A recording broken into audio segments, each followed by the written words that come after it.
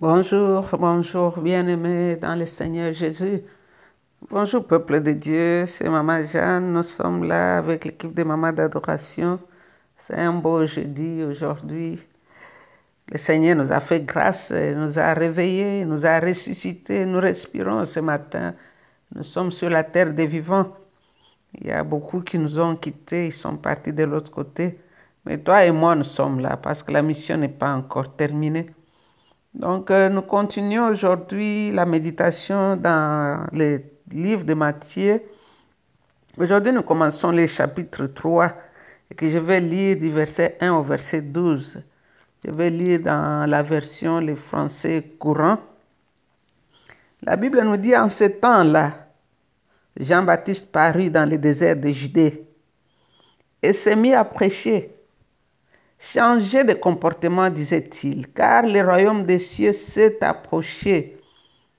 Jean est celui dont le prophète Ésaïe a parlé lorsqu'il a dit « C'est la voix d'un homme qui crie dans le désert. Préparez le chemin du Seigneur, faites-lui des sentiers bien droits. » Les vêtements de Jean étaient faits de poils de chameau et il portait une ceinture de cuir autour de la taille. Il mangeait des sauterelles et du miel sauvage. Les habitants de Jérusalem, de toute la Judée et de toute la région voisine de la rivière, les Jourdains, venaient à lui. Ils confessaient publiquement leurs péchés et Jean les baptisait dans les Jourdains. Quand Jean vit que beaucoup de pharisiens et de sadducéens venaient à lui pour se faire baptiser, il leur dit « Bande de serpents, qui vous a enseigné que vous pourriez échapper au jugement de Dieu qui est proche? Accomplissez les actes qui montrent que vous avez changé de comportement et ne pensez pas que vous n'avez qu'à dire en vous-même « Abraham est notre ancêtre », car je vous déclare que Dieu peut utiliser ces pierres pour en faire des descendants d'Abraham. La hache est déjà prête à couper les arbres à la racine. Tout arbre qui ne produit pas du bon fruit va être coupé et jeté au feu. Moi, je vous baptise avec de l'eau pour montrer que vous changez de comportement. Mais celui qui vient après moi vous baptisera avec le Saint-Esprit et avec du feu. Il est plus puissant que moi, je ne suis pas même assez bon pour enlever ses chaussures. Il tient en sa main la pelle à vanner et sépare les grains de la paille. Il amasse son grain dans son grenier, mais il brûle la paille dans un feu qui ne s'éteint jamais. Wow, ça c'était la parole de Dieu. Ici, dans ce chapitre 3, de 1 à 12, on nous parle de Jean-Baptiste qui prépare le chemin. Nous pouvons considérer ici qu'entre le chapitre 2 et le chapitre 3, il y a un intervalle de 28 ans ou 29 ans, dont Matthieu n'a pas parlé. Alors pendant ce temps, Jésus était à Nazareth. Se préparant pour le travail qui l'attendait, il n'a fait aucun miracle. Il s'abandonna complètement à son Père. Nous pouvons voir ça dans le verset 17 qui dit, le Père qui déclare ici, « Celui-ci est mon Fils bien-aimé, je mets en lui toute ma confiance. » On peut comparer ça au psaume 2,7, Ésaïe 42, 1. Même le proverbe 23, 30 nous montre que Jésus était toujours là et faisait la joie de son Père. Alors, pendant ces 28 ans ou 29 ans, il n'a pas mentionné, Matthieu ne nous a pas dit où est-ce que Jésus était.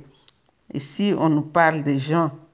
Après avoir parlé de la naissance de Jésus, et subitement maintenant, ces gens que nous voyons ici qui entrent dans la scène.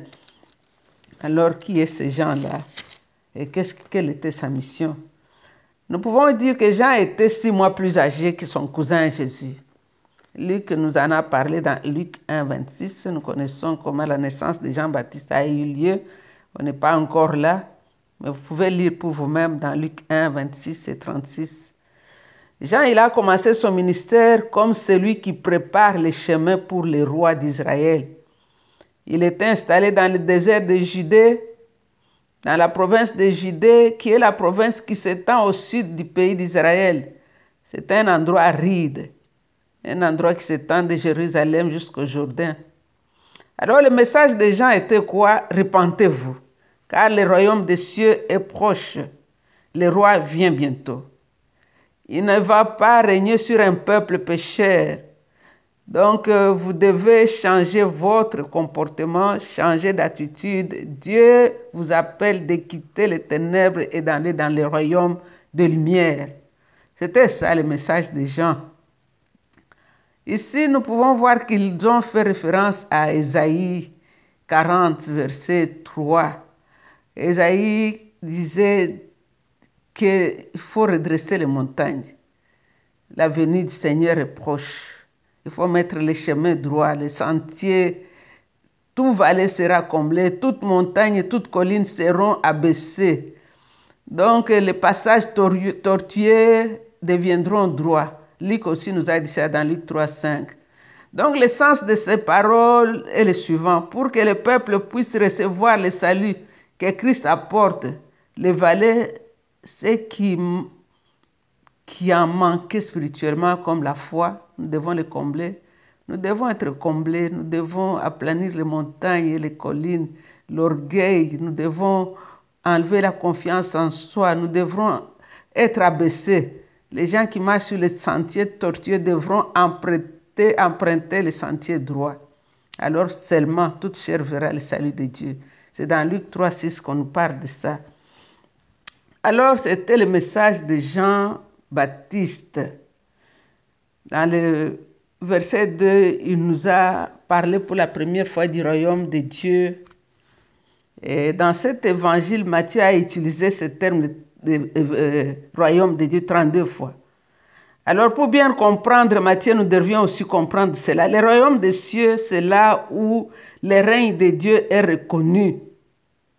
Donc le ministère des gens avait été prophétisé par Ésaïe 700 années auparavant. C'est ce qu'Ésaïe 40, verset 3 nous dit. Jean était la voix et Israël était le désert. Israël était sec et stérile. Jean appelle le peuple à préparer les chemins et à planir les chemins. Jean est venu pour préparer le cœur des Israélites à recevoir Jésus. Il leur a montré le besoin de se repentir de leurs péchés. Vous savez, quand nous avons vu la naissance de Jésus, l'arrivée des mages, nous pouvons comprendre quelle était l'attitude des Juifs. Ils attendent un Messie, mais quand on leur dit que le Messie est là, tout le monde tremble, tout le monde est secoué dans la ville. Les étrangers sont allés chercher, les mages continuent à aller chercher. Jusqu'à aujourd'hui, les enfants de Dieu, ceux qui aiment Jésus, continuent à aller les chercher. Mais ceux qui se disent, qui connaissent Dieu assis dans leurs églises, dans leurs grosses robes d'apôtres et de prophètes, ils sont satisfaits là-bas. Ils ne continuent pas à chercher. Jésus, on le cherche tous les jours. Car ce que j'ai connu hier, là, la connaissance d'hier, la révélation d'hier était assez pour hier. Tous les jours, je cours parce que je dois toujours aller dans la connaissance, dans la perfection de mon Sauveur. Alors Jean nous dit ici, nous voyons dans le verset 4, on nous dit, les vêtements des gens étaient faits de poils de chameau.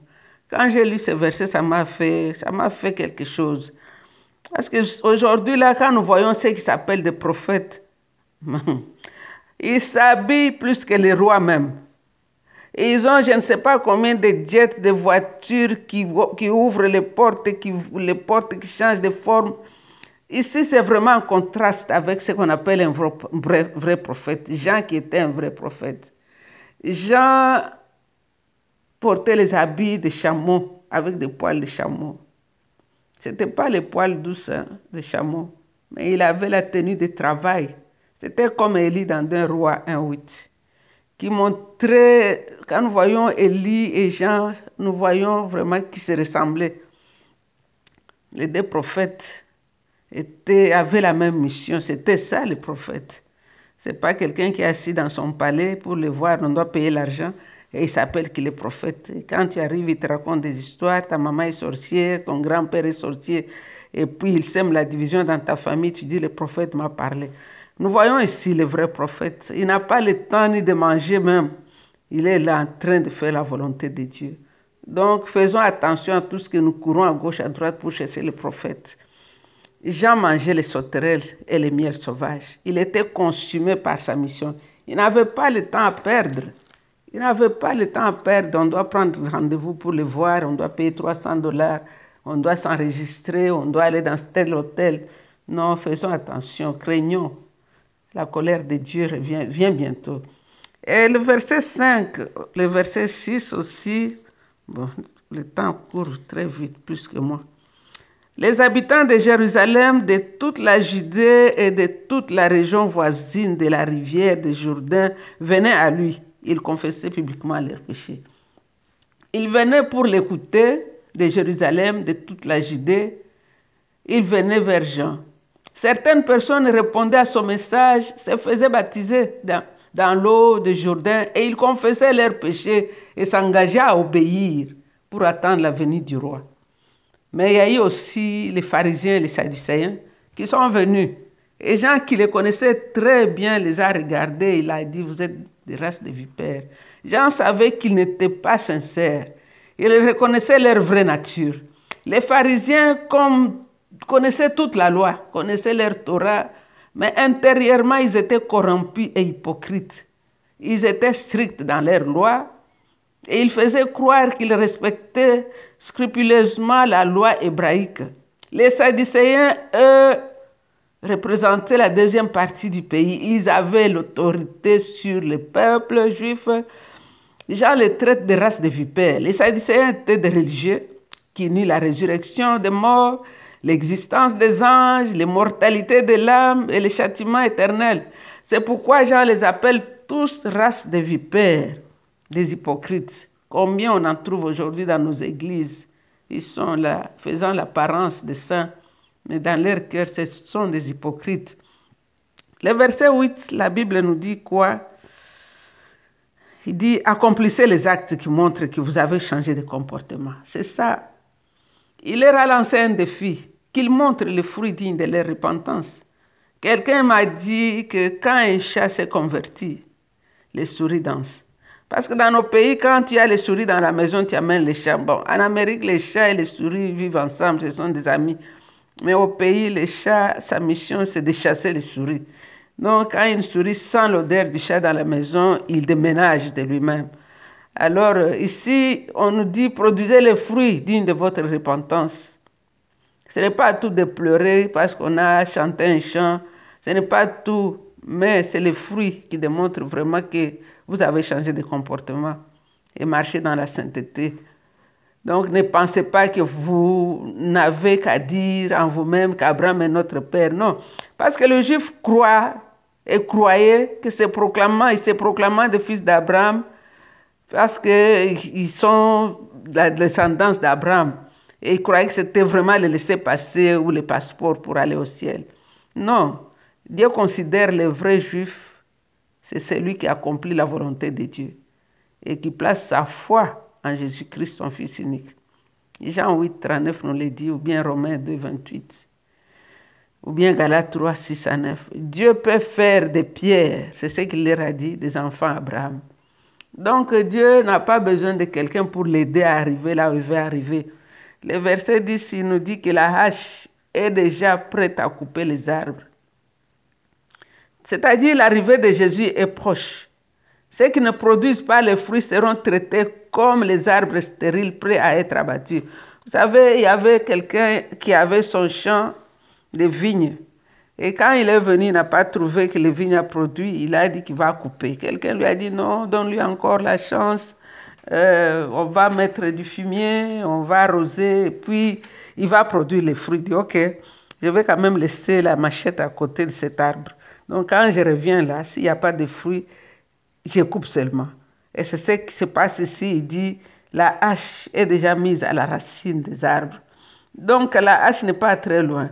Moi, Jean a dit, moi je vous baptise avec de l'eau pour montrer que vous avez changé de comportement. Mais celui qui vient après moi vous baptisera avec le Saint-Esprit, avec le feu. Il est plus puissant que moi.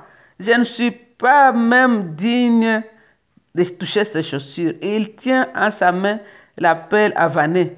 Il sépare la graine de la paille.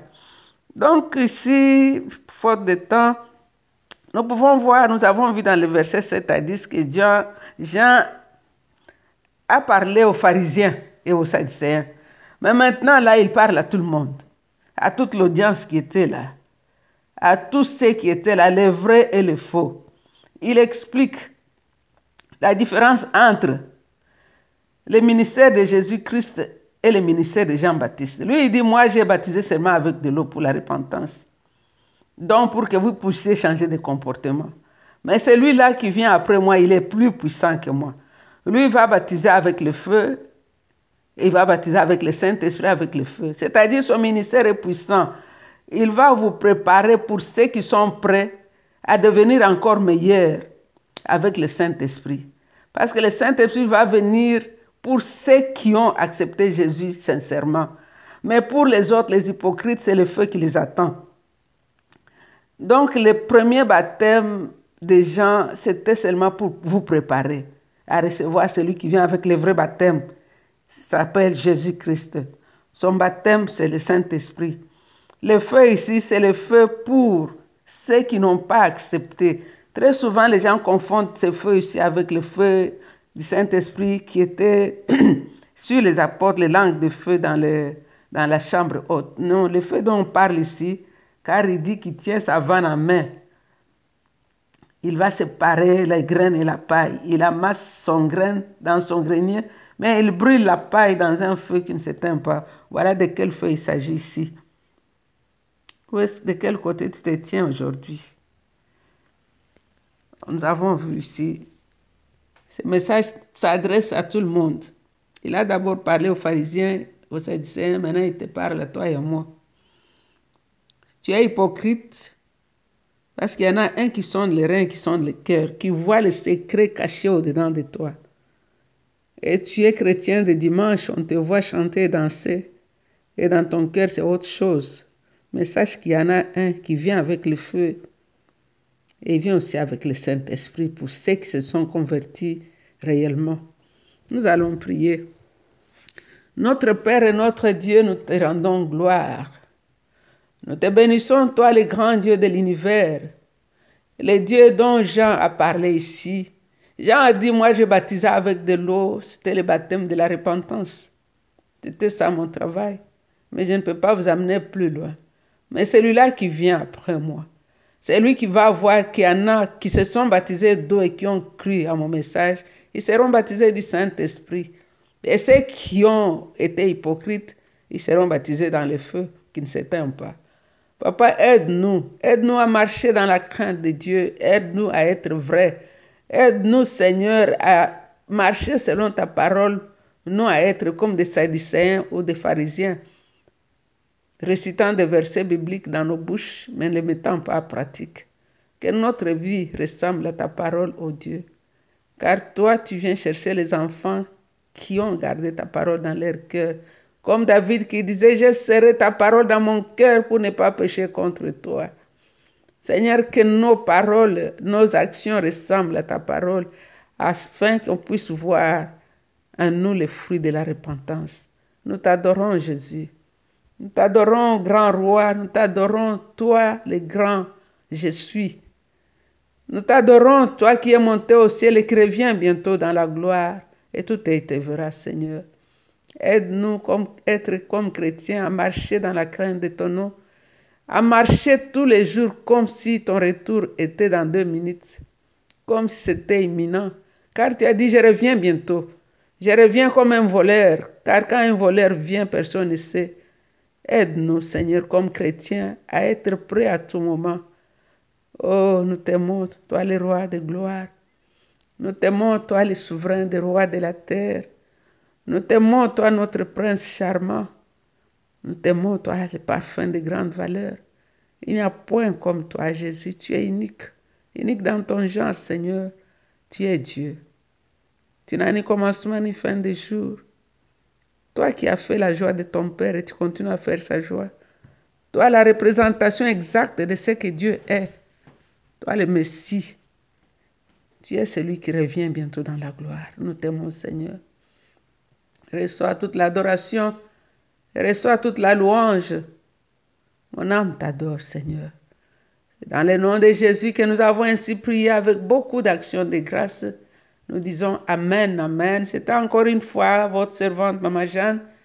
Avec l'équipe de Maman d'Adoration, nous vous aimons très très fort. Vous êtes bénis, restez bénis. Bye bye.